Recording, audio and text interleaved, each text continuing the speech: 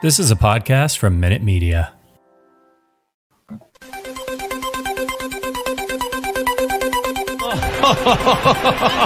would be a Wolves fan, eh?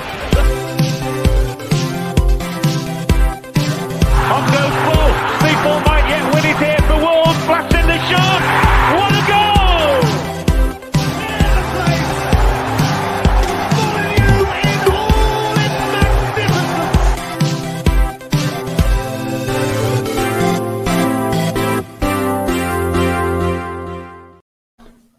Hello, and welcome to today's episode of Wolves Fancast. Rich Hobbs here for a blockbuster episode of Wolves Fancast, part of the 90min Football Family Network. There is so much to go through today, guys. We're going to try and keep it short, sweet, concise, which is exactly why I've brought Stu Hall and Kim on today. How are we both after yesterday's victory?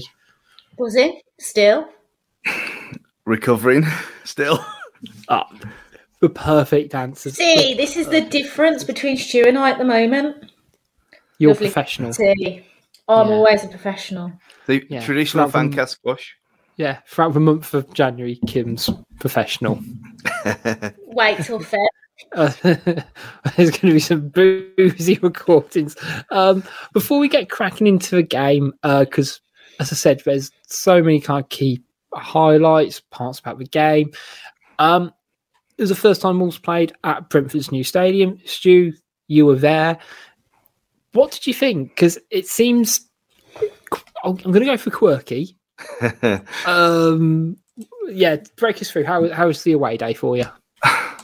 The place, I mean, we've been to Griffith Park loads of times, I've been 3 or 4 times, so we knew, and it's only 15 minutes away, so the area is still the same.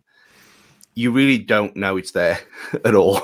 It's so hidden between them train tracks, and I mean, it's pretty out there. We went to Uxbridge, so we didn't drink in the many pubs that Billy recommended on the previous show last week. Oh, there are actually like a lot of pubs around there, the ground. There's loads. There's absolutely loads. I mean, there's, like you said, that in different directions you can walk 5 minutes, and then there's like a cluster about 4 or 5, and then you move a bit further out. Within, say, half hour's walking distance, there probably is about 25 pubs altogether. Wow. But we went to Uxbridge, and we clocked in at 10 to 10, as you do. So we had back on the bus at 1:30. So it was a steady 7 points in there. It was all right. So by the time we got to the ground, thought, well, let's see what it's all about. And we parked up. And it's a bit like how Wembley is now, where you got all these massive tower blocks and everything. You don't know anything's there until you walk down the road, and then there's this, like, you walk down these steps, and there's a stadium there. How have they even managed to get it in this small, tiny area? And then you look at it from the outside, and it looks okay. It looks fine. It's like a big, like, you know how at the new Cardiff ground, it's got that kind of grey cladding outside, and it looks a bit terrible. It's like that, but not as bad. But it doesn't look like a ground. And then you walk in, and there's stairs going up to different places, and it's not very well signposted, really. But to say it's quirky is a massive understatement. It's the weirdest place I've ever been to in my entire life. What were those screens as well? Yeah. Like on your photo, like I didn't get what those screens were for. In the ground. Yeah, basically, for some mad reason, they've got their big screens on the halfway line above the stand. So if you look at it opposite the camera, there's a big screen on the top of the roof. Not in the corners or behind the goal like normal places. It's on top of the roof on the halfway line, and it's the same for the main stand where the cameras are. So if you're up towards the back of the stands behind the goal, you can't see them because the stand overhangs. So they've got these little tellies across the top. Oh it's a genius solution, really, because I mean the screen. Or don't put the screens where the main screens where they did, but you know. Yeah, well, they could do that, but because you had no sun beaming down on the screen, and it was literally just in front of you, it was so much easier. Like when anything happened, to just look up rather than like looking far away or trying to squint because you're too pissed. It was a really, really clever idea. I don't know. I think I know that Ajax have done it like for their screen's behind the goal. There's a smaller screen on the back of that one. And a few places have done it like that, but individual tellies along the back of the away end. And I think it looked like it was for their end as well. Really clever. And all the quirky bits where the stand is all like chopped in half and the corners are all strange. There's like gull wings kind of holding it all together.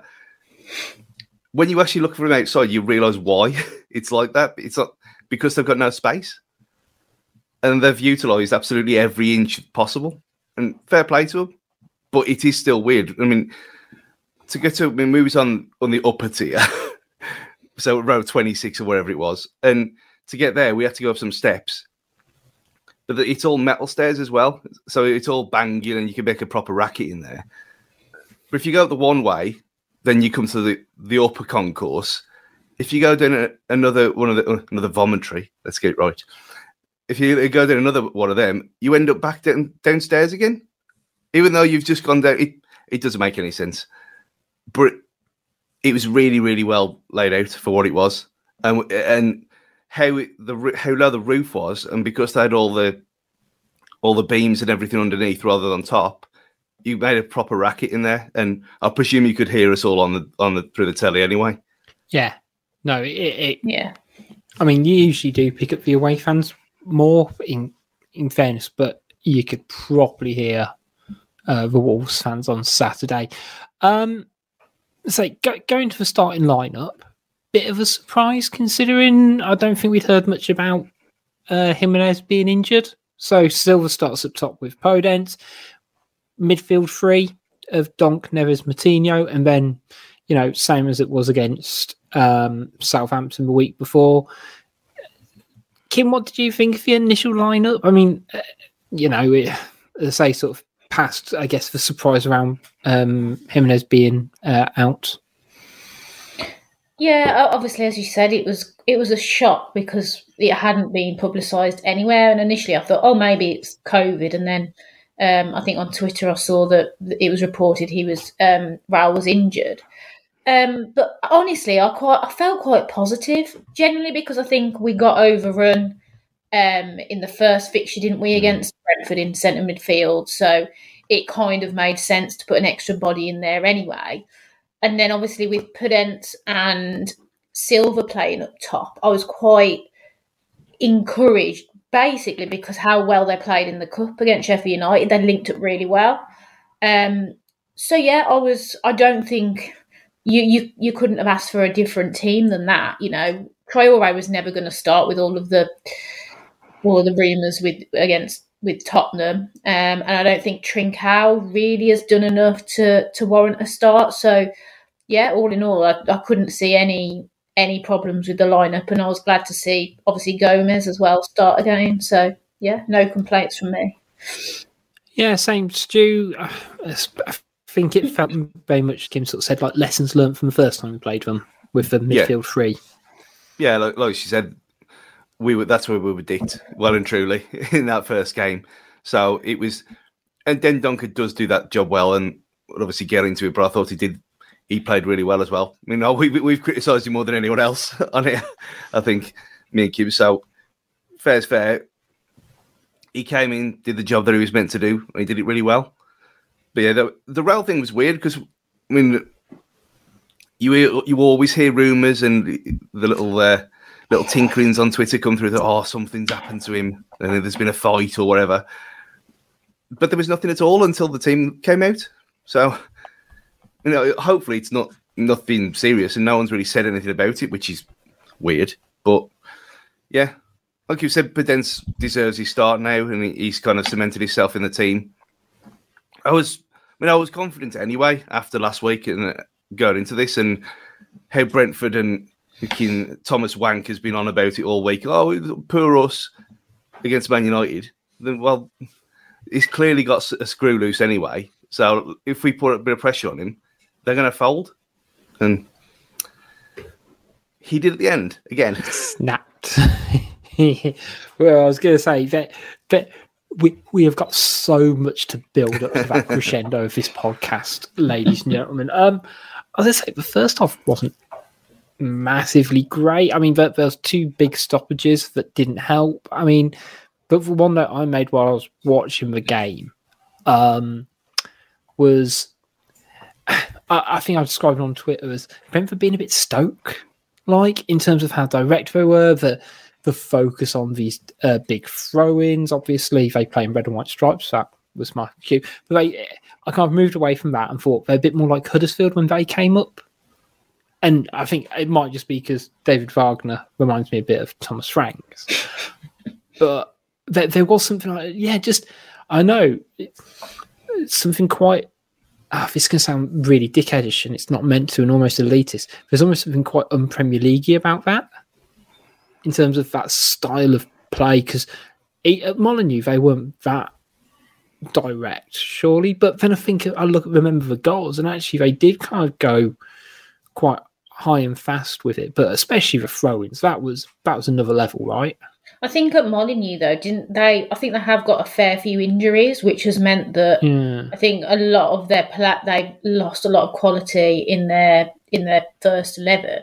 But as you said, watching the game back, and I've had to just even though I wasn't at the game, so I did watch it yesterday, but just sort of sitting back and just re-watching, it's interesting now to just focus on how direct they actually were. Every time they got the ball, it was, to be fair, a positive pass forward, but a lot of those balls were like long, hopeful balls. And even in the first half, although we didn't play as well as the second half, we never looked in real danger. They were literally just the only danger was obviously their long throws, where any team can almost look in trouble. But with the keeper that we've got, you always felt that we weren't going to, and the defence obviously, we weren't going to concede a soft goal. But yeah, I do agree. I think they are pretty anti-football. They are. I mean, it is no surprise because watching them in the Championship, they did play like that a lot of the times. It's very functional. It's not like not that much though, Stu. I'm sure they literally used to pass the ball a little bit more. This is what I'm saying. They know when to mix it up. They're not like they were under Dean Smith when he was there, and it was all on the floor and pass it around all nice triangles. They've got a bit of both about them, and I think, like you said, because of the injuries, they've kind of had to play to the strength of the players that they've got on the pitch, and that's meant that they've gone a bit more direct than they probably want to do. So. Yeah, it was. It wasn't pretty to watch though, and that collision was bad. It was a bad one. I mean, you heard it again, and after what happened with Raul, it was like, oh no. Yeah, and I think it was interesting because it came from like a bit of a succession of pressure that they had, and Sarr did it a couple of times that game, and we showed the great clip of him like barging past players to get to the edge of the box as quickly as possible. But the incident came from him breaking to the edge of the box and getting it long, because we'd had a break about a couple of minutes before with Semedo bursting through. But yeah, as soon it sounds awful, isn't it? Because when you're watching, you can see what's going to happen, and there's nothing anyone in the stadium can do about it. And it caused a big delay, and both players had to get sort of subbed off through the concussion protocols, which knows. However dismissive we are of Brentford and things like that, actually it's still not particularly great to watch. But then there was a second stoppage of play about 5-10 minutes later. The attacker for Drone, Stu. Excellent work. Thank you. Yeah, I mean, again, apparently those Premier League regulations now that all players have to leave the pitch, which I'm sure Stu knows full inside and out. Yeah. Now, I don't think I've seen anything like that at a Wolves game before, where it's had to be paused. Right, I've got two questions for you. I'm going to do one for Kim and one for Stu. So, Stu, what was conspiracy theory? Why was the drone over there? I've no idea. Even me and Luke, maybe it was trying to vaccinate people. Who knows? Oh no, not this one again. It was just bizarre, and it's not. People have said it's a Premier League rule. It's not. It's a FIFA rule. It's there in the rules of the game. So it's happened twice that I know of that I found out later. I couldn't remember any other time ever for it happening before. But to be fair, let's get it. The PA announcer was superb at Brentford. He said after the two players went off, and he said that is 2 concussion injuries, 2 concussion substitutes. I thought, okay, that was nice to know. And then as soon as the ref took the players off, he said there is an illegal drone overhead. The players have gone in for safety reasons. Okay. No confusion, no pissing about like we would have inevitably have at Molyneux. It would have all gone tits up and everyone would get mad with each other and people would started arguing. But no, he come out clear as day, exactly what was happening. And then everyone was kind of just standing around looking at each other. I think, well, what is it do? The same thing. What is it doing here? Why is it here? Why is it at Brentford and not moving? And then it disappeared. Yeah, because we've seen it with like planes going overhead and stuff like that with banners, and I can see that, but with a drone, just one drone. So my question to you, Kim, is: let's be honest, drones aren't inexpensive. Like you can, like we can all we can all buy one, but they're very accessible, right? Which Wolves player do you think is the best drone pilot, and which do you think is the worst? See, I knew that this question was going to come up, weirdly. So I've had a little bit of a think. I think the obvious answer would be Neves, wouldn't it? Because you'd want someone who's got that like pinpoint accuracy. Yeah, that needs to. But then I think it's got to be like the worst one would be like Traoré, surely. Yeah. I think he can be a bit wayward in his. Yeah. I think Sarr would be a menace. He would be too heavy-handed. Sarr is flying his like really close, like about 3 inches above like the canal, and just like bombing it and just seeing what happens. Yeah. That now we've got 2 weeks off. He's going to have one after his wife. Did you see his Instagram post around the drone? Yeah, the drone, not God. Yeah. If his wife can buy him a karaoke machine and then that be a thing, it's all put pressure on her to buy him a drone next and see what happens. See, he was at the training ground taking photos in Gemma's video on Friday, so he's already got an interest in technology. Let's make it happen. Come on, Josh, get done. I'm on board. I am on board. Do you know why I read though that the drone could be a security risk, but it's near Heathrow, isn't it? The ground. Yeah. So I did read something about that's what it could be to do with. I don't really know. Well, it could have anything. It could be a bomb. It could have gas in there. It could have guns on it. You could have, or it could be illegally streaming Premier League rights, which is probably more likely. That's let's be honest. That's why they were so keen to stop. Yeah. Rather than the bomb. Yeah. They don't want people sharing fan-driven content. That's all I'm saying.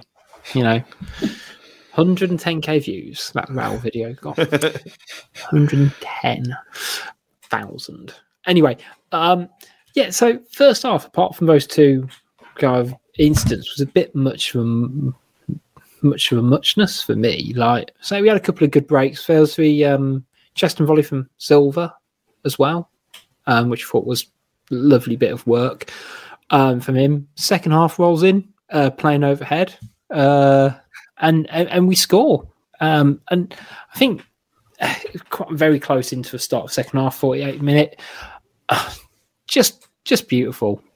Honestly, it's like his foot transformed into a paintbrush. He just stroked it in. I've lost words for how brilliant Moutinho's been the last few weeks. I couldn't tell you how many times I've rewatched that goal. Like, honestly, it's just so good. So, like, even not just the finish, but the amount. How many passes was it? Was it like 11? Right? No, it was more than that. Oh, the first one, yeah. It was. That's the thing. I mean, the coach put the second one up there as well. I think that was 16 or 17 as well. It's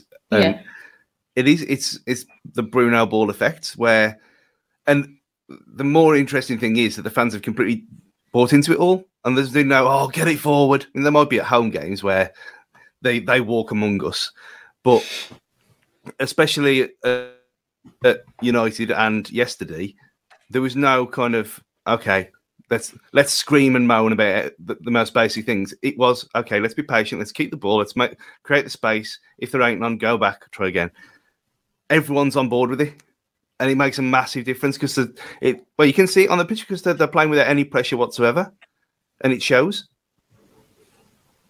Yeah, I mean the movements like lately has been the passing and movement has been top draw, and I can really feel now like. You know how obviously we've been great defensively, but going forward we're really, really improving like game by game. And I don't feel like now like, oh God, we're going to have to try and nick a goal, but are we going to score? Because I feel like at least now the goals are coming from could come from anywhere on the pitch as opposed to before where we're like, God, Raul needs to get his shooting boots on because we're just screwed if he doesn't score. It doesn't feel like that kind of vibe anymore. Yeah, I completely agree, Kim. It almost feels like when, not if now, where it's like, oh, well, we can't really hope we get lucky from a corner and Sace nods one in, whereas actually you say the defence is playing well, they're getting on the score sheet, our midfielders are contributing now, which we've never had consistently, and the attackers seem to be chipping in a bit more than they have done. And the wing-backs have been unreal. Even my mate Semedo was unreal yesterday. Yeah, I'll say it. He was unreal. I was going to say one of the things I like most about the Martino goal is that it's got a 1-2 in it. Come on. You don't see enough of them. Like, it was a proper classic 1-2, wasn't it? It was a pass and mover. And the way I see it is that's like the first... move and probably the only move like a lot of people learn on a football pitch, isn't it, in terms of creating space? Because things like passing in triangles and things like that's like a little bit more advanced. But anyone who's played Sunday League football or youth football growing up, we all do it where like you're warming up before a game and you have someone like you pass the ball into the coach and he knocks it back and you're doing about 1-2. Do you do it in a game? Never. But actually that's it in the game situation.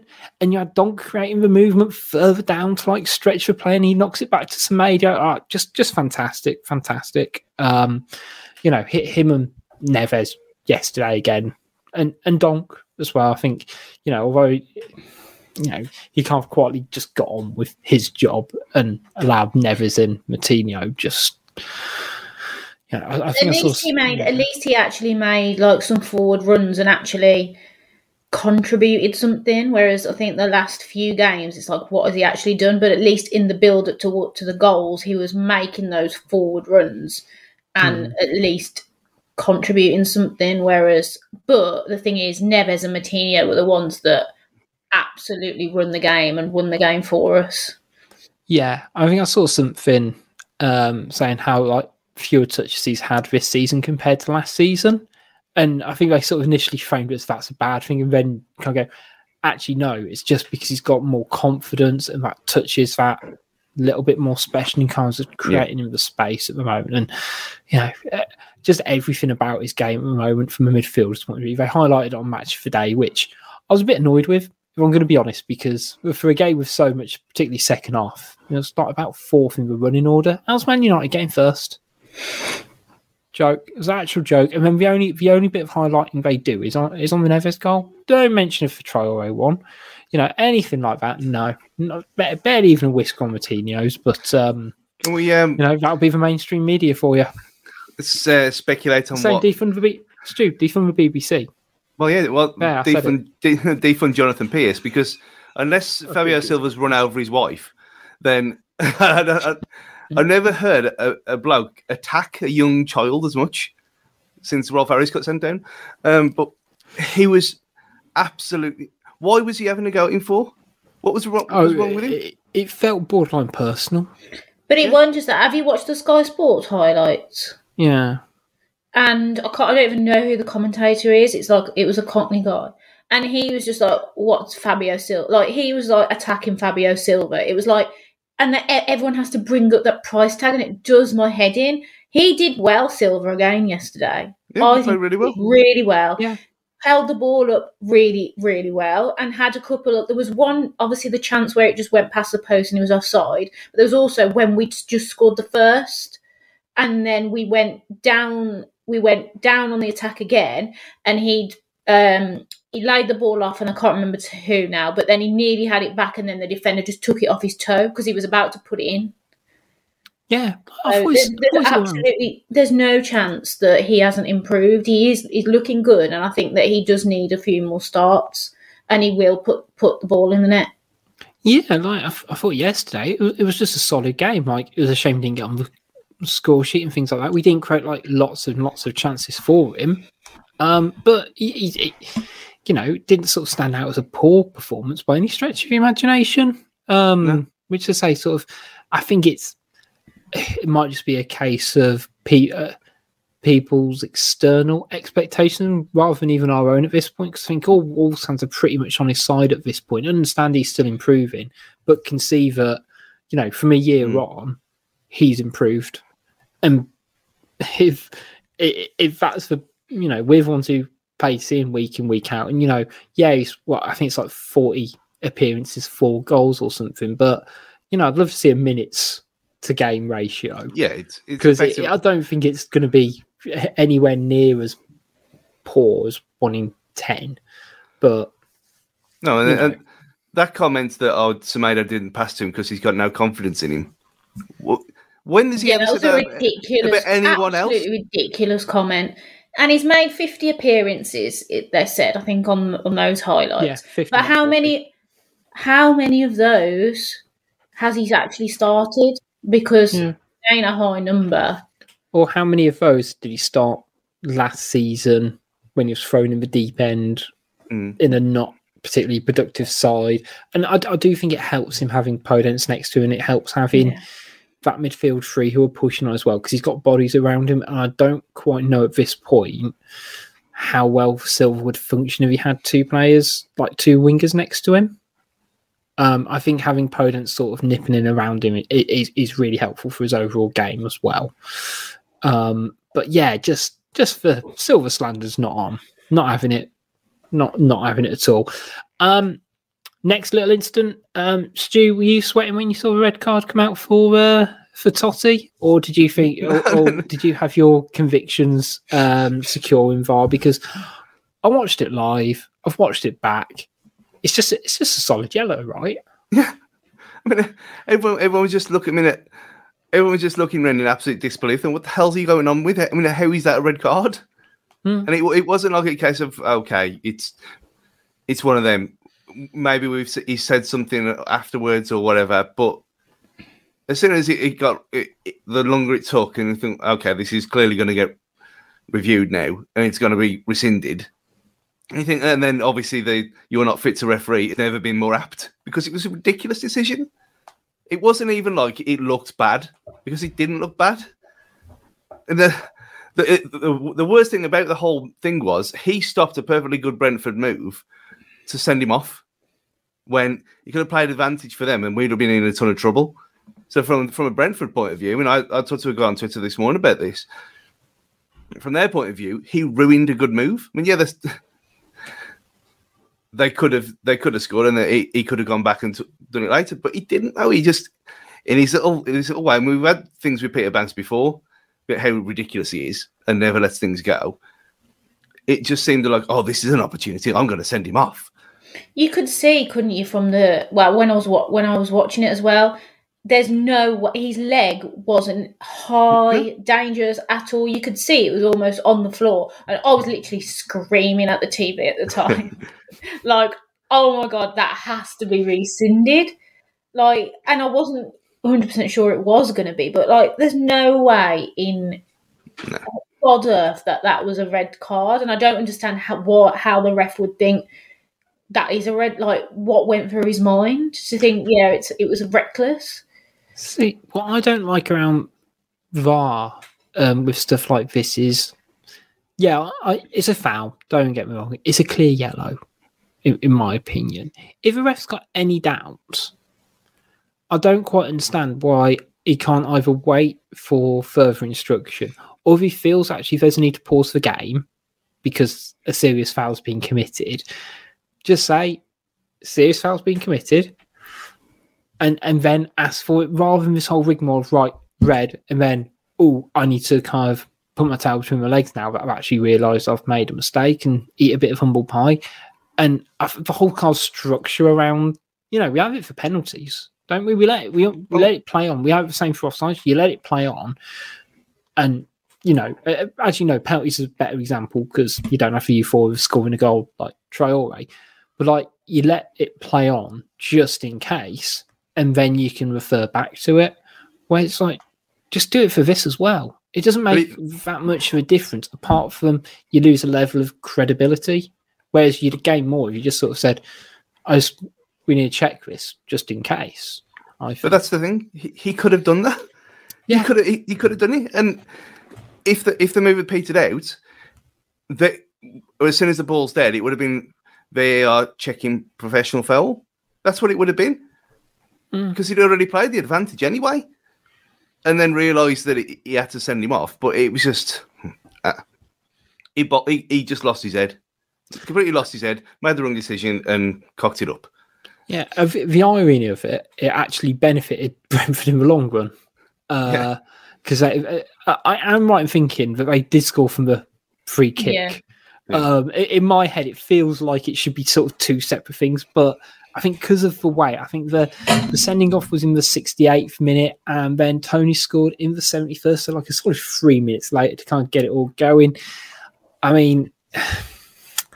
It's a bit frustrating because Wolves have been so strong from free kicks, but as we've kind of already talked about, Brentford being a bit direct and knowing kind of what they're doing. Do you know what's weird? Do you know what is weird? I want to know.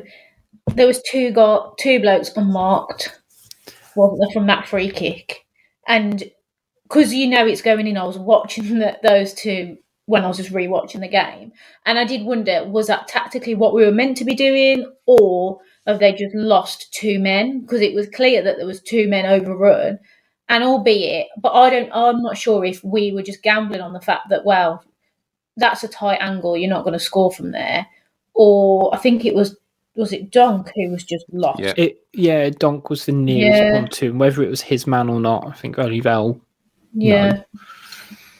That was disappointing, wasn't it? Really, but a good finish. That was my first thought. I thought, "What the hell? What is he doing?" As you can see Tony peeling him off. I thought, "What is he doing there?" And then by the time he's realised it's too late.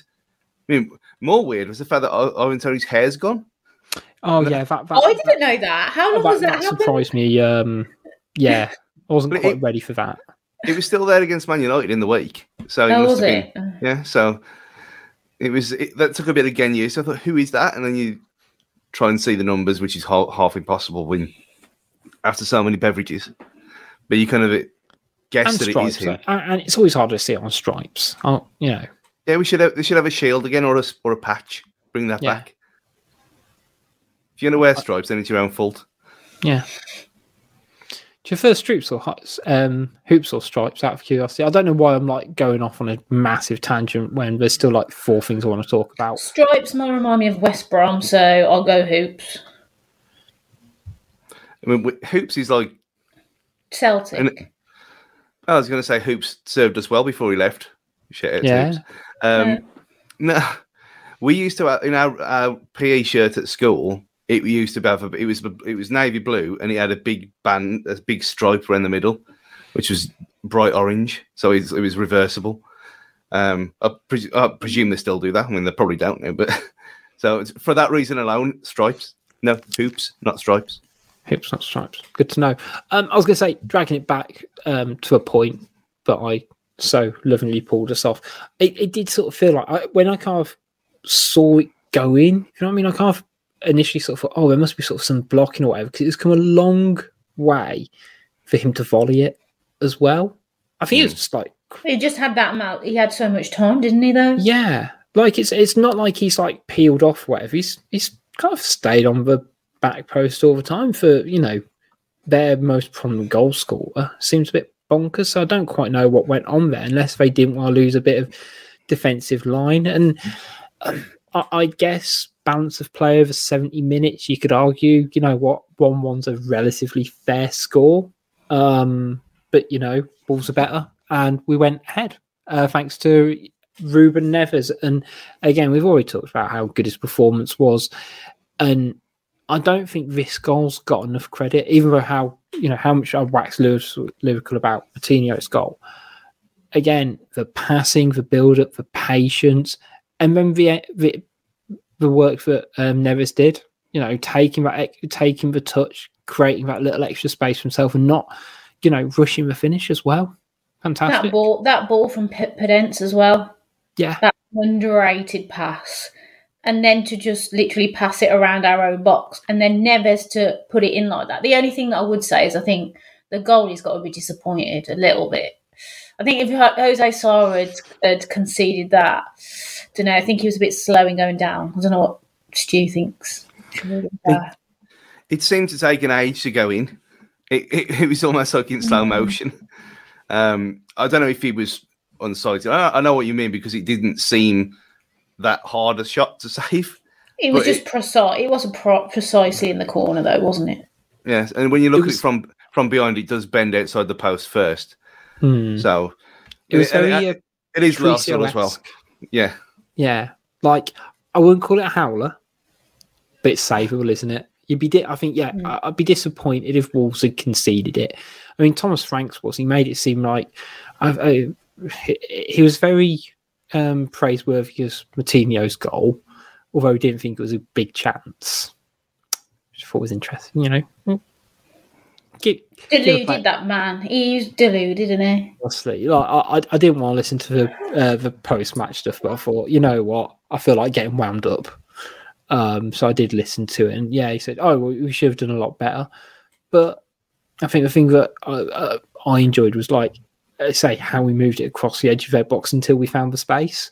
Because like, if we, you know, it comes to Aït-Nouri, and then it goes to Moutinho, and on a different day, maybe let's say if Raul's playing or Hwang's playing, for example, he might just try and, you know, dummy it and play like a little sidewall pass and just open up that point. But it goes on to Neves again. He might have just gone for a pass instead on a different day, and it kind of felt just, you know what, that's just pressure building, and it felt like it was intense. It wasn't, you know, if that's 10, 15 yards further back, it's a bit more methodical. But to have our two centre midfielders on the edge of the opposition box, Donk's already pushed forward as well. I think Donk's basically on the right wing at this point. You know, we're camped in this box. So great all round. And what we thought would be the icing on the cake, another Traoré goal. But it kind of turned out it wasn't, because he was a half foot offside or something ridiculous. Stu, I know you're not Troy's biggest fan, but the scenes after he scored, in terms of everyone hugging him, and the fact he ran straight to Bruno as well. Yeah.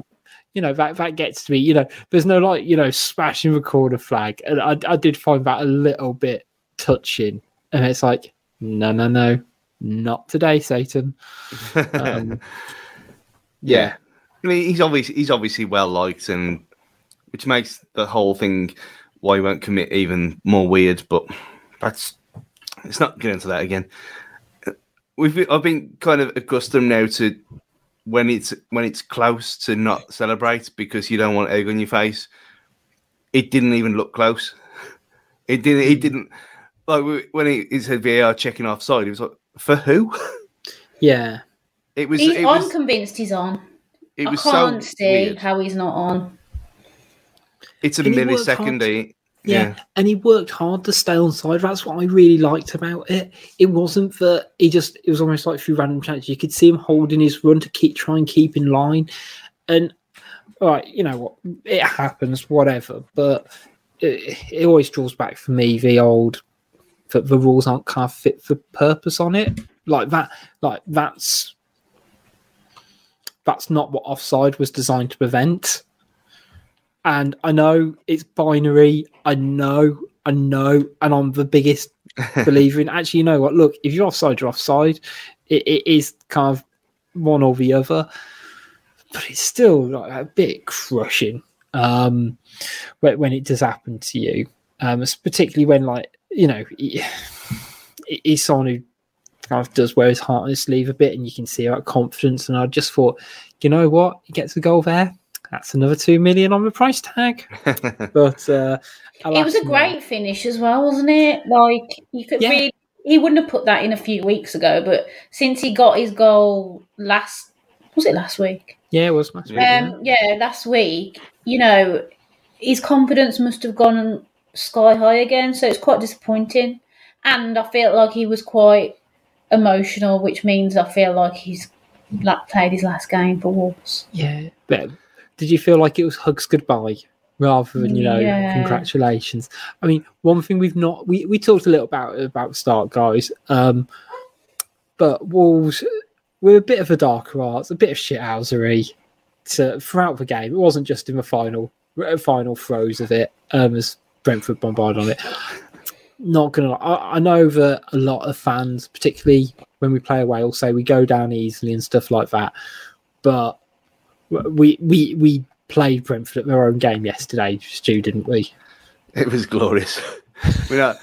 I hate it. I don't like it whatsoever. But against them, after what they did and the hypocrisy coming out of just Frank's doing he's just an arsehole. Let's just get it right. He's just a complete twat. He's got no class. It's not just against us. It's been every time they've lost this season. He's been like this against everyone. And you think, why? Just shut up. Just shut up. You're lucky to have a job in the Premier League anyway. You wouldn't have got one if you hadn't got promoted. So have a bit of class and just keep quiet, because he's not helping anyone. You're just making yourself look like a fool. I mean, Mourinho could get away with it because he was winning all the time. Him, no. So when we were playing them at their own game, winding them up, they were falling for it. They were getting wound up, and it was brilliant. And Jose saw. I thought he was going to get sent off towards the end, and I was like, please just kick the ball. Like, when he got booked for time wasting, and then he continued to be really slow. And I was getting a bit like, oh my God, just kick the ball, Jose, now. Because he was getting a bit wound up himself, wasn't he? You could tell. He's an absolute heel, and I love it. I mean, scenes at the end. From this, all right, some of the players are kind of give each other a bit of an argument. Seeing João Moutinho try and screwing up to a big centre half like Pontus Jansson, I approve of and sort of giving it. But then Franks comes over, and I stand by it of why Neves gets involved, because he starts mocking his celebration. Like we can't show the video on YouTube for anyone who's watching it on there. For copyright reasons, whatever. But you see him turn around, sort of having a bit of an argument with Moutinho, and then Franks, you can see him going like with his finger to his head, and Neves. I didn't see that. No, yeah, and then Neves sort of storms round and starts having a go, and you can see Neves go, "That was me. That was me," and then him turn around, and like 2 seconds later, he takes a deep breath and goes. Then looks at the away fans and just goes, "Come on!" I was like, "Yes, Neves, yes." Have my heart, sir. Have my heart. I agree with Stu so much on this, though. I hate it when our players go down. Who was it? Who went down? Sace, when he got poked in the eye, and I was like, and I was like, don't know. I hate this. But against Brentford, honestly, I was all for it. I was literally, I even tweeted it. I was like, inject this into me. I absolutely love it. So no problems yesterday with me. I was just like, stay down. Just keep staying down. I mean, I was going to say, my thing with Franks is that it's your first season in Premier League, and sometimes it's not just the battles you have on the pitches, but the battles you have on the pitch with the media. And a few times this season, right, there's winding up away fans and things like that. And the opposition, but things like at the end of the game yesterday, if you can't throw your toys out of the pram, people will start to remember that, and the narratives change around newly promoted teams. And Brentford have got a lot of praise first half this season, and rightly so. Whatever, they're not in Norwich's position, for example. But the tide will turn if you keep doing stuff like that in the media, and that's when you start to lose your job. And that's when the plucky defeats you have against Man United, they don't feel so plucky anymore because of how you act. And if you compare that to someone like Nuno, who for 3 seasons in the Premier League was smiley, charismatic with everybody, and arguably shouldn't have been considered for a job at the likes of Spurs, gets it, and even to a degree left Spurs on good enough terms in the grand scheme of things.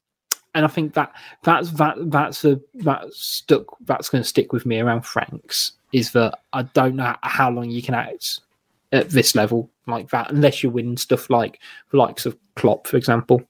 Well, his actions against Man United had already been picked up by the Ramble and Totally Football Show. So, and before anyone pedantically attacks you for it, it's Frank, not Franks. Ah, sorry. So, hungry like the wolf. I'm getting in there before you do this week. It's like the whole Chris Wood or Chris Woods. Yeah. Cannot stand it when people say that though. Wood. I mean, people call me Richard Hobb often enough. Or is it Knob? One of you. Gotta love a bit of self-deprecating humour, haven't you? But yeah, go on, Stu. Your point. I ain't that excited. No, you're right. I think the whole Brentford loving is kind of coming to the fore now, where people are seeing through it all, and it's not actually the whole. I think Leeds kind of got away with it to an extent because of Bielsa and how mad he is, and how they still continue to play the same way every week, despite having no players, and they still do it all the time. Fair's fair, but I think they kind of got away with it to an extent. Brentford are pushing it a bit now, and he's got to reel it in. I mean, I'm guessing that's a 1-game touchline ban now for when we come back. So he just needs to grow up. Do you know what? It's an agenda. It's Gary Neville and Jamie Carragher and Sky Sports, who literally, they love the Friday night Brentford show, don't they? You know, the amount of games Brentford have been on a Friday night, like, with the crowd in the background, and, like, it's their cup final every single Friday. And they're just Stoke.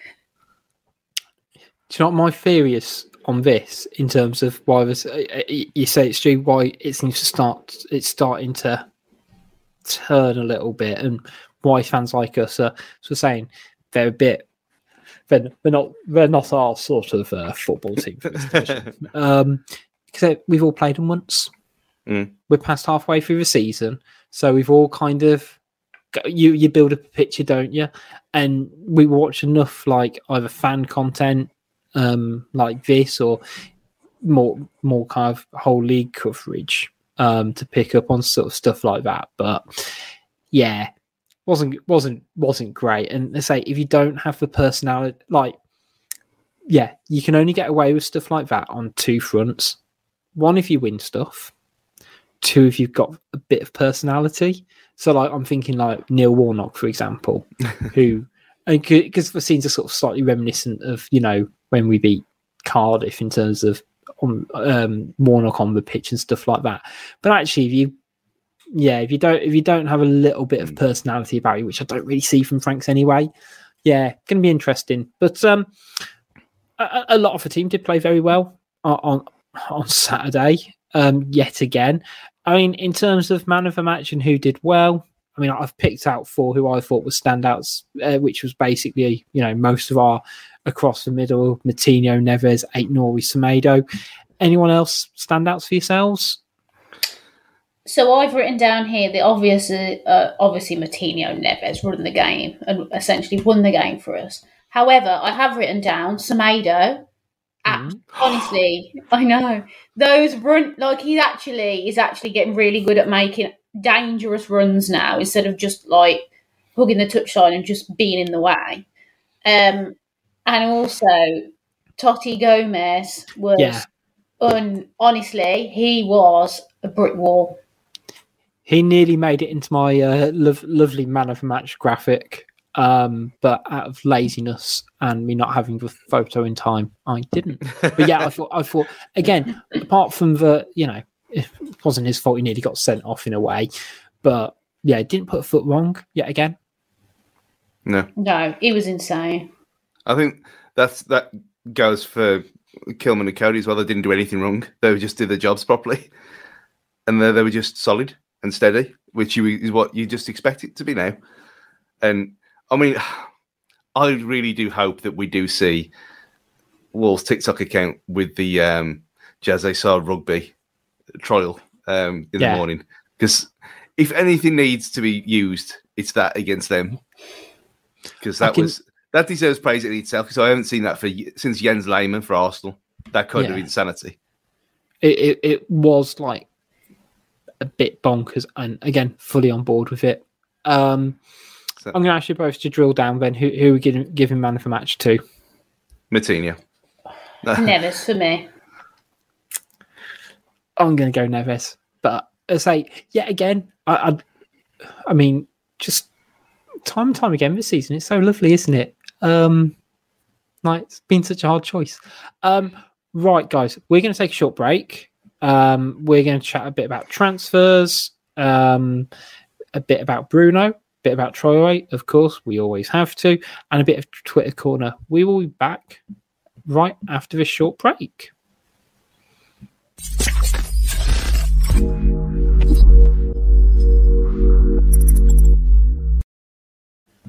Hi, it's Richard from Wolves Fancast here. Just interrupting today's show before we get back to some questionable opinions and opinionated questions to talk to you a little bit about our sponsors, Pixel Yeti Media. They are a design agency that put you and your business first, from web design, logo and branding design and marketing. If you have any marketing needs, get in touch with them to find out how they can help you get it right. They are over at pixelyetimedia.com. Now let's get back to a show where we can give you some really forced wordplay, niche cultural references, and maybe even a bit of football talk.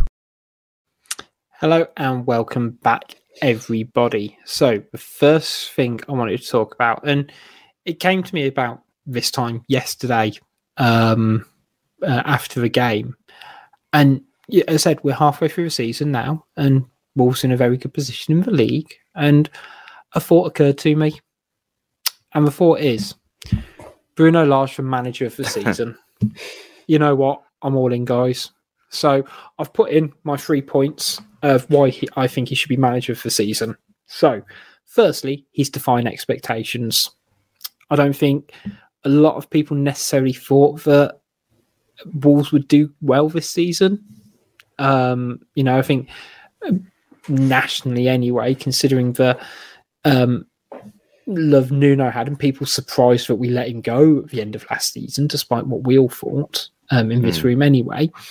And even a lot of fans questioned his arrival. And I think probably a lot of people probably had us down to finish around 12th. Would that be a fair assessment? Say that we're probably looking at top of the bottom half or so. I think that was sort of the expectation of a lot of people nationally. Yeah, mid-table. And I think most Wolves fans would probably I said 16th. Yeah, I said I'd take 16th purely on the fact that the defense is not good enough. Yeah. Wow. Yeah, that's my exact words. Yeah, so I think a lot of people sort of thinking, to be honest, we might even finish like the same position we were last season, but potentially play better football, and we're all okay with that as a building block. So the fact we're in the position we're in, with games in hand, like you look at the table now, and there's like breathing space between the teams behind us. We talked a couple of weeks ago about how condensed and compact it is. We've got a bit of breathing room all of a sudden. I know we've got a tough Feb, but And those games today with Leicester drawing, Arsenal drawing, obviously Chelsea beating Tottenham, like it's getting a bit like, oh my God, is this actually going to happen? Yeah. But Rich, to your point now on Bruno for manager of the season, I'm not sure we can answer this right now, can we? We're only halfway through. I'm putting in my ballot. I'm putting in my ballot now. And what's the bit before we put it in the ballot? I'm like starting the campaign now and getting in early, just before anyone else gets on the hype train. That you can be like at the end of the season, I called it on the 23rd of Jan. Exactly. We're trendsetters here, I like to think. And I'm not even, I'm a trendsetter because I'm not even wearing a jumper today, Stu. I can't confirm or deny that. I'm not wearing it. It still looks like a woolen t-shirt, though. It does have a bit of texture on it. And yes, I might have been wearing a jumper earlier today that did get sick on it about an hour before recording, but that's not the point. I'm still a trendsetter. Anyway, back to my point about Bruno. Yes, it's early. We're halfway through a season, but I think even if you went on the first 20 games, I think you could put in a really good case for him because, we know where the likes of Guardiola sit in football, but look at the managers who are kind of defying what they're doing and really sort of pushing forward. My two other points, he's improving players. Again, and these were players which we thought would hit a ceiling. The likes of Cody, Neves to a degree. Semedo looks a different player. Aït-Nouri, he has really lit a fire under him and really pushed him on. And, last but not least, Max Kilman.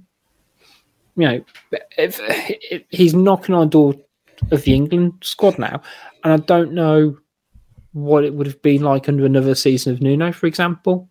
And lastly, and this kind of, I guess, we know Bruno Lage's background in terms of him liking to work with youth players and him being a player's coach, but he's done this with injuries to key personnel, the likes of Neto, the likes of Johnny as well, lest we forget. And he's doing it without a lack of signings as well.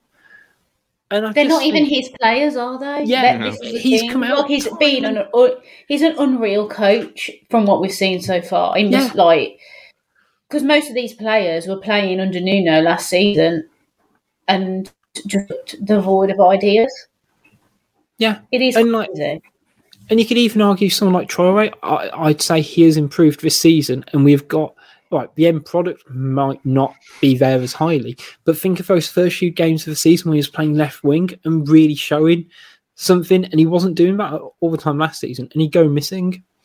So, for me, I'd be interested to hear who other people think should be manager of the season, who, I say, might not have, might not have been able to sign £100 million player who was essentially a waste of money. In Man City, but who else should be manager could be manager of the season at this point? David Moyes, and I think we're potentially better. West Ham are a very good team, though. Yeah, and very good team, a very good job. And you can see the progression they've kind of made under Moyes from last season as well, and a continuation of that. But I don't think there's a lot between Wolves and West Ham, as we showed by beating them earlier this season. Yeah, I don't think there's. I think David Moyes, to give him his proper talk. David Moyes. Yeah, I think him and probably Vieira as well for how he's revitalised Palace, who are dead and buried for the vast majority of people. To turn that squad around with, again, he's had a bit of money, but again, it looks like very good coaching on the whole. Yeah, and they're actually a good team to watch now, aren't they? Yeah, yeah. Whereas before, I was like, God, watching Palace is painful. Now they're actually quite. I don't mind watching them actually. Yeah. All right, the way I see it, so at the moment we are 3 points with 2 games in hand, behind West Ham. If we get on level points with them, I think you could argue we are on level pegging with them. So. You know what? I say I'm starting it early. I know I could be a prisoner of the moment on this one, and we could all kind of fall flat second half of the season. But I'm putting in there now. This is my case. This is why I think I should. This is why I think you should do it. If we fall, if we come off the tracks in the next 5 games, then I'm bugged. But it's make or break, isn't it? These next 4 or 5 games, we either win 2 out of the 4 and draw 1 and we've got a chance. If we for some reason to lose all 4, dreams over. Yeah. It's that big. And I just think there's still plenty of football to play, don't get me wrong. But we just can't consistently show that we're winning the games we need to win, and even in the games that are tricky, we're putting on a good show. And I don't think we can ask for much more. So, yeah, don't have to commit today. But have I sold either of you two on this with my 3-point presentation? Well, you can't argue with the 3 points raised in this debate. There's just a long way to go. Yeah, I mean, You look at when you said about Semedo. Semedo was like that before he came in, and Nuno'd him. That was the problem there. But Kilman represent. We called it anyway. And I found a tweet where I from last season where I said, that if we had a defense as consistent as Kilman, we would be in the top 10. That's what I put. I tweeted that last March. So we were there from the start. Always there from the start, and now little Dan pretenders, and Luke. Yeah. So why aren't you there with me? So be here with the start with me on this.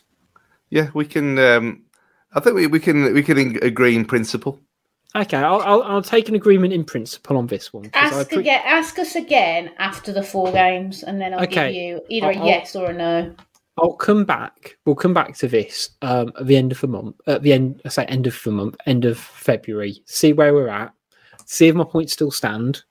Because I reckon if we catch up with West Ham, that's another manager ticked off the list. The only one, maybe Antonio Conte, if Spurs do an absolute run, maybe. But I think just giving it to Pep, what we proved him there.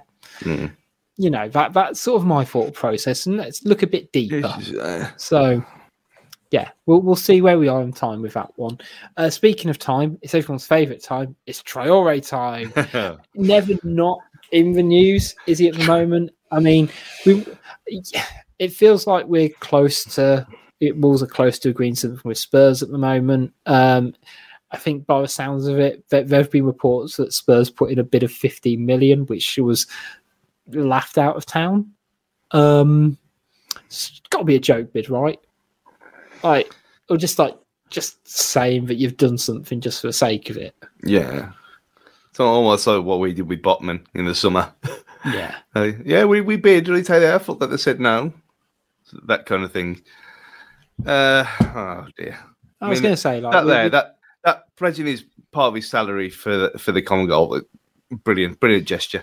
Yeah, so the other thing that there's been news around this week is he's pledging 1% of his salary to Common Goal, which is a social action movement around sort of fighting racism in football. And, genuinely, we talk a lot about football's not always being that great, but, I think that's a really good sort of cause to be part of for him personally.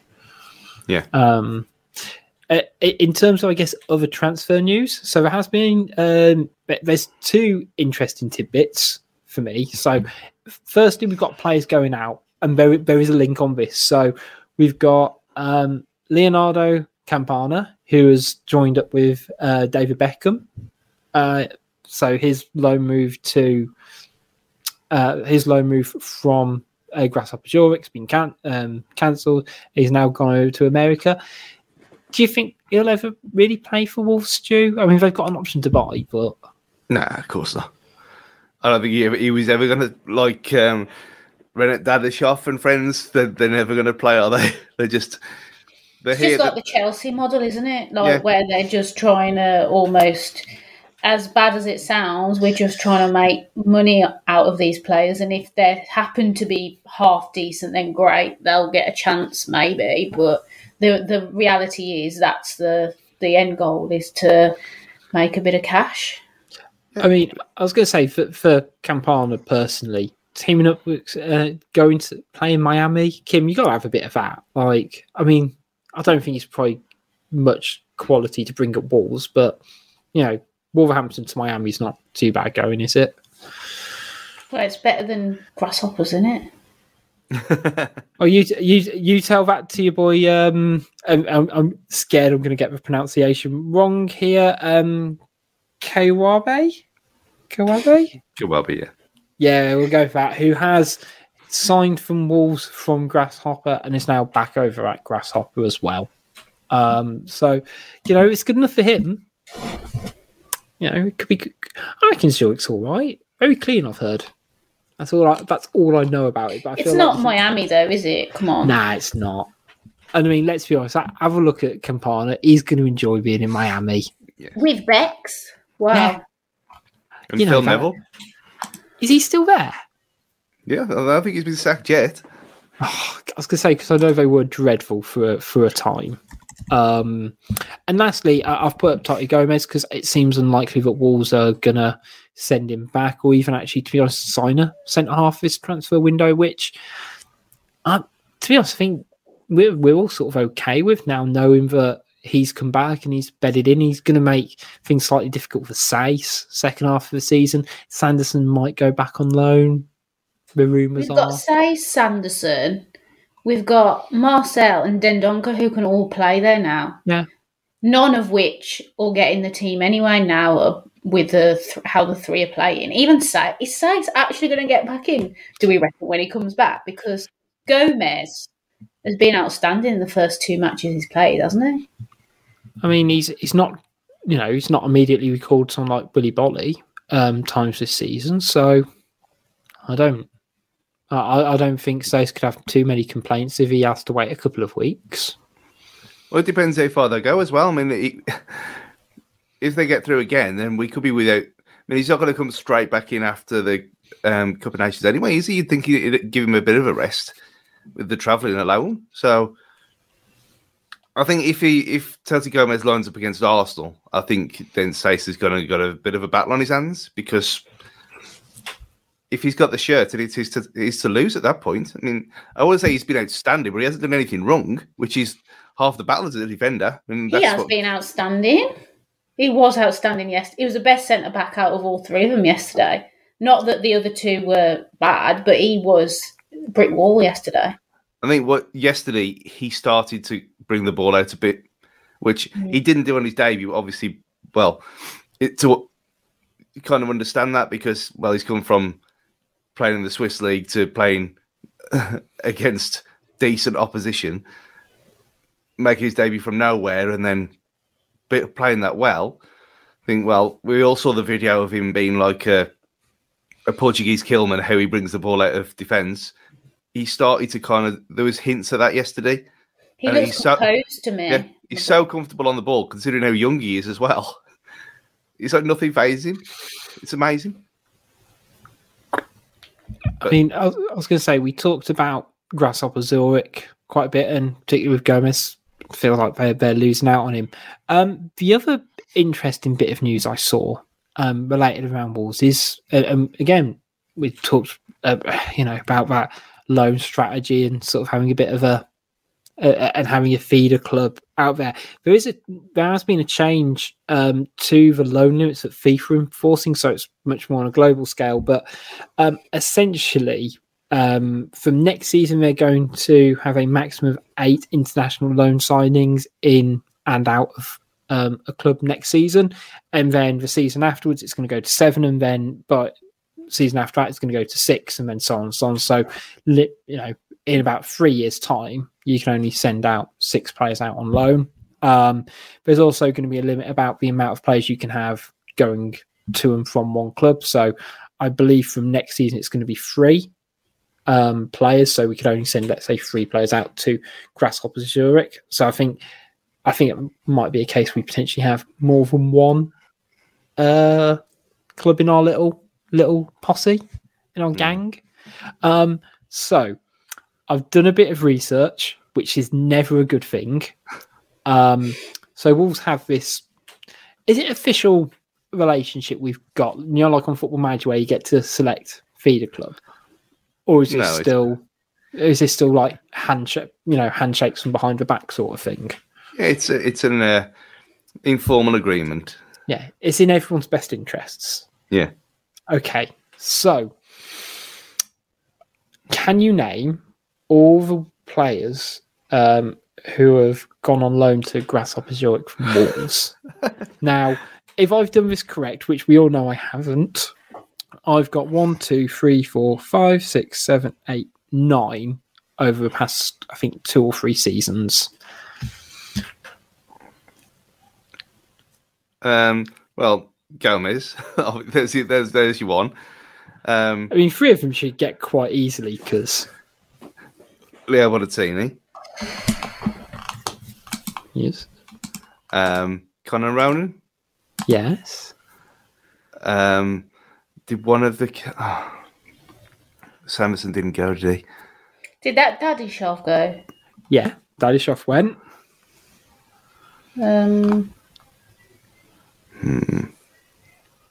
It's This is as bad as Little Dan's quizzes, man. God. I know, but mine's like grounded in, in reality. yeah. These are players that no one cares about. So far, we said Dadashov, Ronan, Bonatini, Gomez, yeah. the guy we've just mentioned as well. Oh, yeah, you said Campana, didn't you? Yeah. Did you say the other one? The other one. Yeah. Cabal. Okay, so I think you've got 3 left. 3. So I'm just going to quietly check just to make sure he did actually play, and the good people at Transfer Market didn't, screw me over. There was one went over with Conor Roden, didn't he? I know that much. I'm trying to think who it was. Was he doing on his own? This is annoying. Rich, these are the players that no one cares about. Come on. How dare you? How dare you say that? I know we only care when, apart from Gomez now, obviously we care when now. They're good. You only care because they're good. Okay. I feel really sad for them now. Okay. Do you want me to give you them? So, I think Boller, who's out on loan, I believe, at the moment. Oh, the defender, yeah. Yeah. Ming Yang Yang.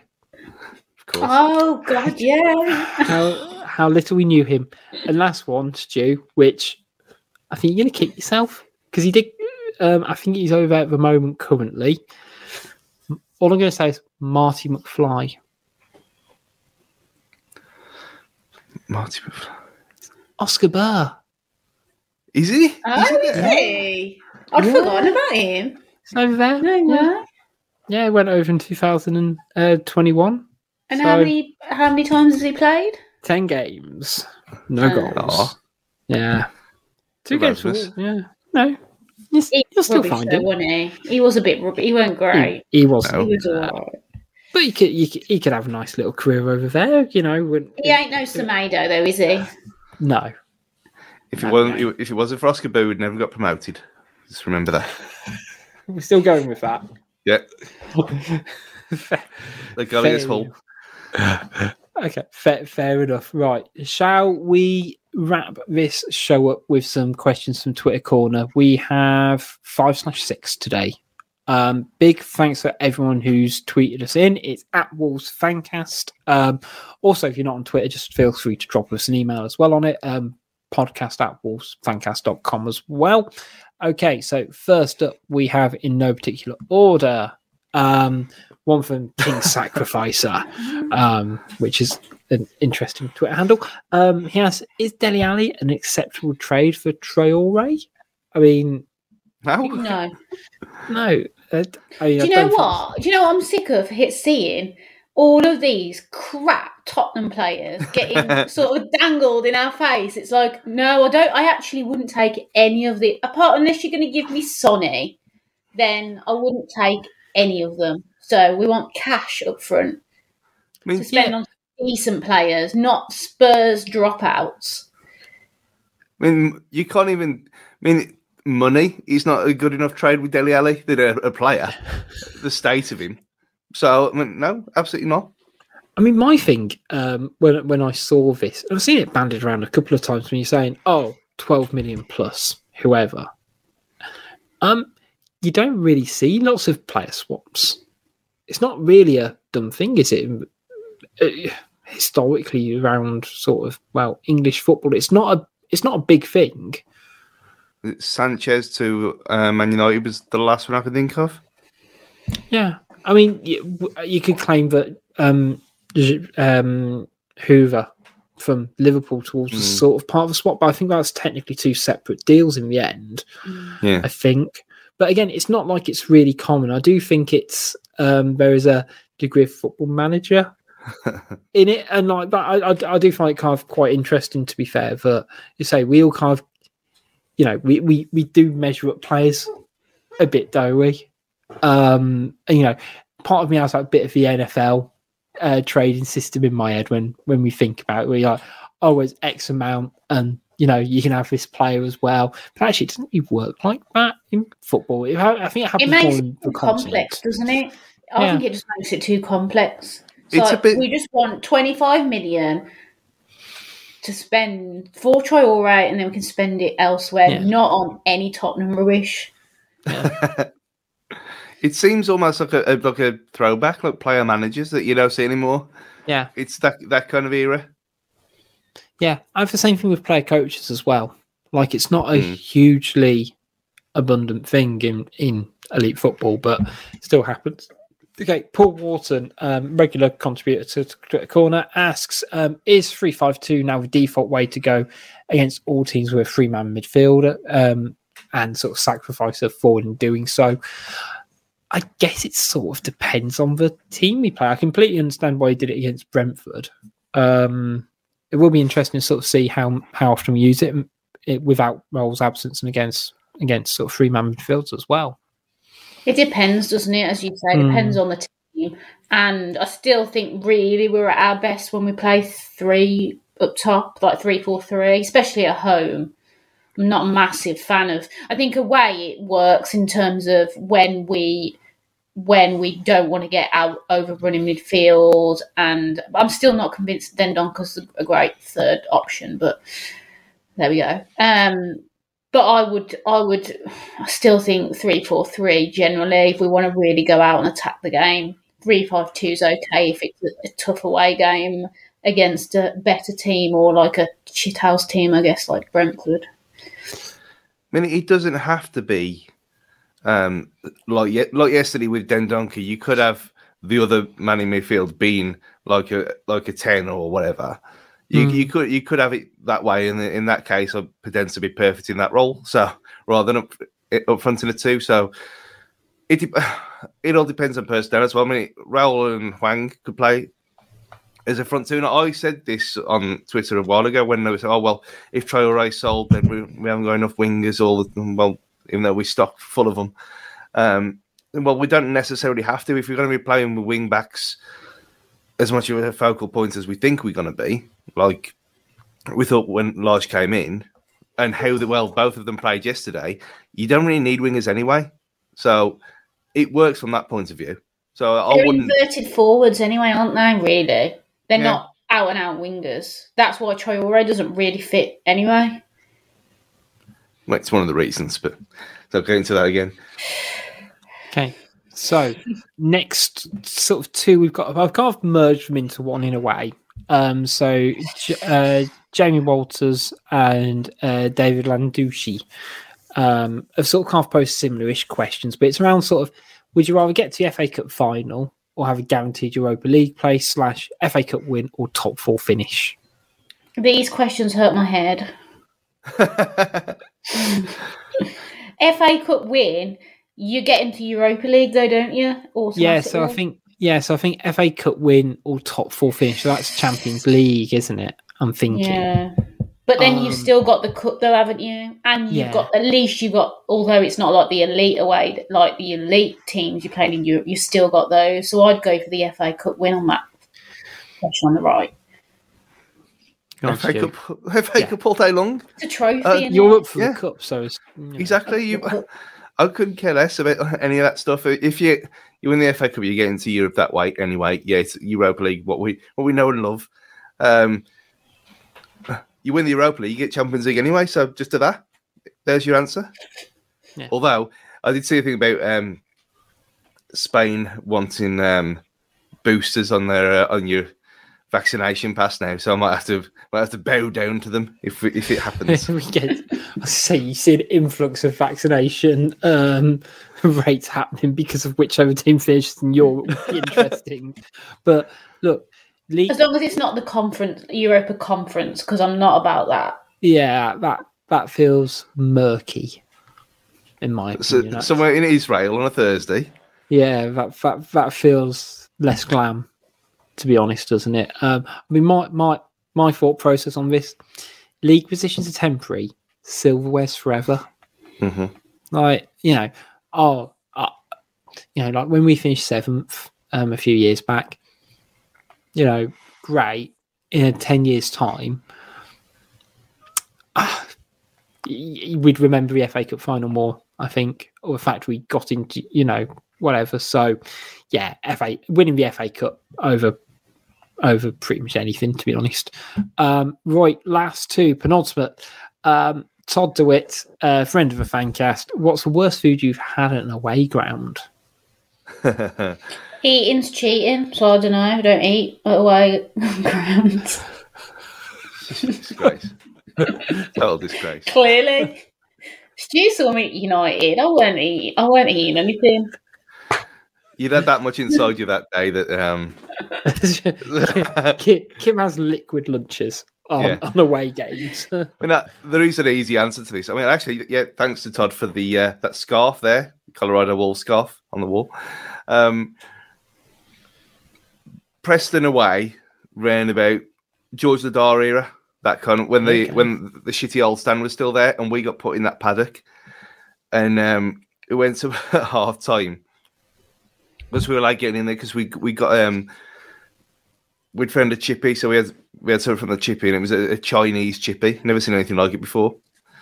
A Chinese guy with a Scottish accent, just blew my mind, mental. So we got into the ground day, everything beforehand, but half time was quite hungry, so went up and they said hot dogs, and they didn't have any buns left, so it was literally just a sausage in a bag,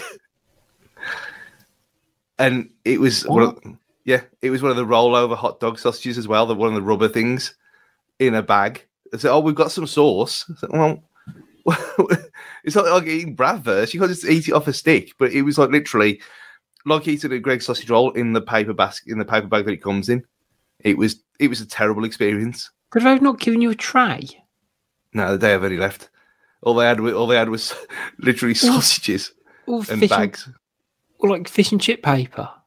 Oh no, this was in the ground. The chippy was separate. Yes, sausage in a bag at Preston. I feel like there's got to be a better solution there. Just not sell it. Just don't eat at away grounds. Coffee cup, split it into, put it in a coffee cup. I don't know. Break it into like little chunks, like it's for a small toddler, and give them a fork and you eat like little bits. Like I'm spitballing here because. This is hurting the problem solution driven mindset I have to live on a day-to-day basis. Right. This isn't actually not a question because I've seen we've had a couple more pop in, but I won't be able to put them on here. But Jane Walters, this is really snapshot. Who's more insufferable, Thomas Frank or Jurgen Klopp? Oh no. That's difficult, isn't it? I mean, it's like saying which one of your neighbours do you hate the most. Yeah, it's like which one of your neighbours you hate the most? Both of them. Klopp can back up being a twat by the things he's won. So by that logic, it's got to be Thomas Frank. Ideally, they'd both be. We'd never see them in English football bitter again. And twisted, aren't they? Yeah. Honestly, they're the worst losers ever. We're going to say Thomas Frank because it's like fresh in it. But if we were to play Liverpool next week, and although we're not. And then Jurgen Klopp to just have a strop like he usually does. It would be Jurgen Klopp. So they're both bad as each other, aren't they? Eddie Howe, I'd rather have a whole night out with Eddie Howe than be even in the same division as each other. No. That would be a bleak night out, Stu. Exactly. This is the point. That would be more entertaining than spending any time with them two arseholes. No, Jurgen Klopp would be quite fun. Depends if they've lost. True. I can't imagine any manager's fun to go out with if they've lost, Stu. That's a better question. Which manager's the most? Duncan Ferguson. 1,000%. But I think Bruno would be boring to go out with. He ain't exactly like life and soul. He'll just tell you how shit it is at work. Like, no, they're not investing in me. So tell you what, if they gave me a chance, I can tell them what they all need to do. Like, put down the beer. Bruno. So when he said today that he's given him a day off because they need time away from listening to him. Yeah, he just hasn't got a filter, has he?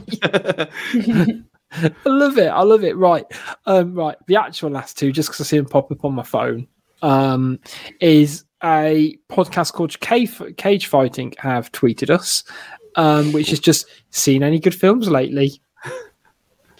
I'm assuming that wasn't you, Stu, who tweeted it whilst No. mid-pod. I'm trying to think if I actually. I barely watch films. That's a fascinating fact about me. I don't watch films, so I'm passing on this.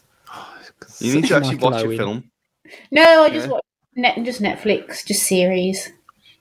Yeah, well, there you go. Then throw that in. I was going to say we can expand it to a Netflix show. I watched. Oh crikey! I'm trying to think. I actually watched The Eternals last weekend, which I didn't watch in cinema, which I thought was shit. So, yeah, the worst film out of all 27 of them, easily. Yeah, we're going to tangent a bit, but I felt there were some really good themes within it, but it should have been. I don't know why it wasn't a Disney Plus show. Keep the same tone, but you could have fleshed it out over a lot more time, and it would have been worth it. There's been quite a few Harlan Coben TV shows on Netflix. I think I've binged I watched one with Michael C. Hall a couple of years ago. There's been a couple with Richard Armitage on recently as well, which I've binged. But I was like, oh, middle class people having problems and killing people, which is the crux of most of, I think, his books as well, from what I've seen. So maybe go check them out if you want something light-hearted to watch. I don't know. It's not actually light-hearted, it's quite easy. I've just finished You on Netflix. See, I've watched the first 2 seasons of that. It's a bit unrealistic. I got a bit bored towards the end because it's just unrealistic. So I wouldn't really recommend it. Next on my list is, what's the Ricky Gervais thing? Oh, The Afterlife. Yeah. I've seen some good reviews on that, so a bit of light-hearted. It's not light-hearted. It's not really, but like, you know what I mean. It is banter still through parts of it. Yeah, well, since I spoke to the 2 of them last week, I haven't seen another film, but I have seen Afterlife, and it did make me sob. Yeah, I watched the first season of it. I've not. It's still funny though, in parts. Yeah, you know what I mean. Yeah, I haven't watched the latest ones because, I know I will sob. Considering you need to be in the right emotional state, and I'm building myself up to it. Yeah, I have fully watched the new season of Queer Eye Voice, Stu. Yes, well done. There we go. So that is good, and probably made. I don't know if this season made me cry. I watched a couple of the ones from the first season. That got me emotional. I feel like I'm just going to start. Someone's going to do a question now. What TV shows hasn't Rich cried over? It's like, is it a good TV show that hasn't? If they ever come here, you are absolutely being nominated for a makeover, 100%. Look at the state of you. I've had a very stressful evening. That's all I'm going to say. You look like... Actually, I'm going to bring it up again because it's a great film. Tick, Tick, Boom, with Andrew Garfield. His hair is as insane as yours is now. I will take a comparison to Andrew Garfield. There. Said it. You know what? It will get cut at some point soon, but the fact it's kind of curling over around my ears, I think, is sort of a tipping point. I remember your excuse before was when we were in lockdown was obviously the hairdressers were shut. I know. But now it's like... my current excuse, and I think this is sort of valid. So in the next 8 weeks, I've got my wife's 30th birthday, my mum's 60th, and we've got a family wedding. So I'm trying to time it right. So it's probably going to get cut in the next week or so. So it kind of stretches wide. So it's a nice length for all the events without it being, this. That's a proper girly comment. I know. Look, I'm just so organised in every facet of my life, as you guys know. That if the one thing I've able a level of control over is right, I'm just going to get my hair cut. It'll probably be next Thursday, I reckon, is what I'm thinking off the top of my head, if I can squeeze it in at work. Right. One last question, because fuck it, why not? We're already an hour and a half in. But last question. It's from Tara, who I think is big in with cage fighting. How many marshmallows can you fit in your mouth? When I tried it, I think I got a bit. You've tried it? Yeah, is that a thing? Yeah, Dave tried this as well. Former Fancast founder, David Evans. It's harder than you think, and then there's a definition of marshmallows as well, and I don't even like marshmallows that much. That's not the point. That's not the question. It's normal of the large ones. It was 10. So I was thinking, I reckon I could go 6. That was mine of the big. Like I'm thinking like campfire ones. Well, I've only got a little mouth, so probably 5. That's probably good a place as any to end the show. Before the hair comments come out, I'll put this up there. I've served my time with bad hair. Yeah. I don't think I'm ready to kind of fully join Bold Club though. That's my only thing. So I think it's gonna we're just gonna have to cope with, as Stu would say, single wallpaper through my through the top of my hair. Just go and get an Alex band or a Neves tennis thing for next week. I was going to say, I'll nick one of my You'd be daughters the or spitting something. image. If you got I know. If you got an Alice band, people would literally be like, start to call you Ruben. To be fair, I've been called worse, and now I can always stop playing with my hair on the YouTube show, guys. But we'll be back. I don't quite know when, because we're not playing next weekend, are we? So I'll probably try and split in a. Norwich, we are. We're back in Norwich. Of course, I'm getting my dates all mixed up here, guys. Sorry, we'll be back from Norwich. Yeah, in 2 weeks. We're on the 23rd. Oh yeah. Yeah, we are. Right. So it's international break this weekend. I'm getting my dates mixed up. Yeah. We'll do our preview. We'll do our preview and review show, Norwich, and if I get the time, we might try and do something next weekend as well, if we can do. Big thanks to everyone who's listened this week. As always, make sure you keep up to date with all things Wolves on our socials. That's at Wolves Fancast on Twitter, Facebook, and Instagram. Big shout out to 90 Min Football Family Network, as well as Pixel Yeti Media as well. Until next time, it's goodbye from Kim. Bye-bye. It's goodbye from Stu. Just think that Kim has got a small mouth, apparently. Try. And it's goodbye for me. See you next time.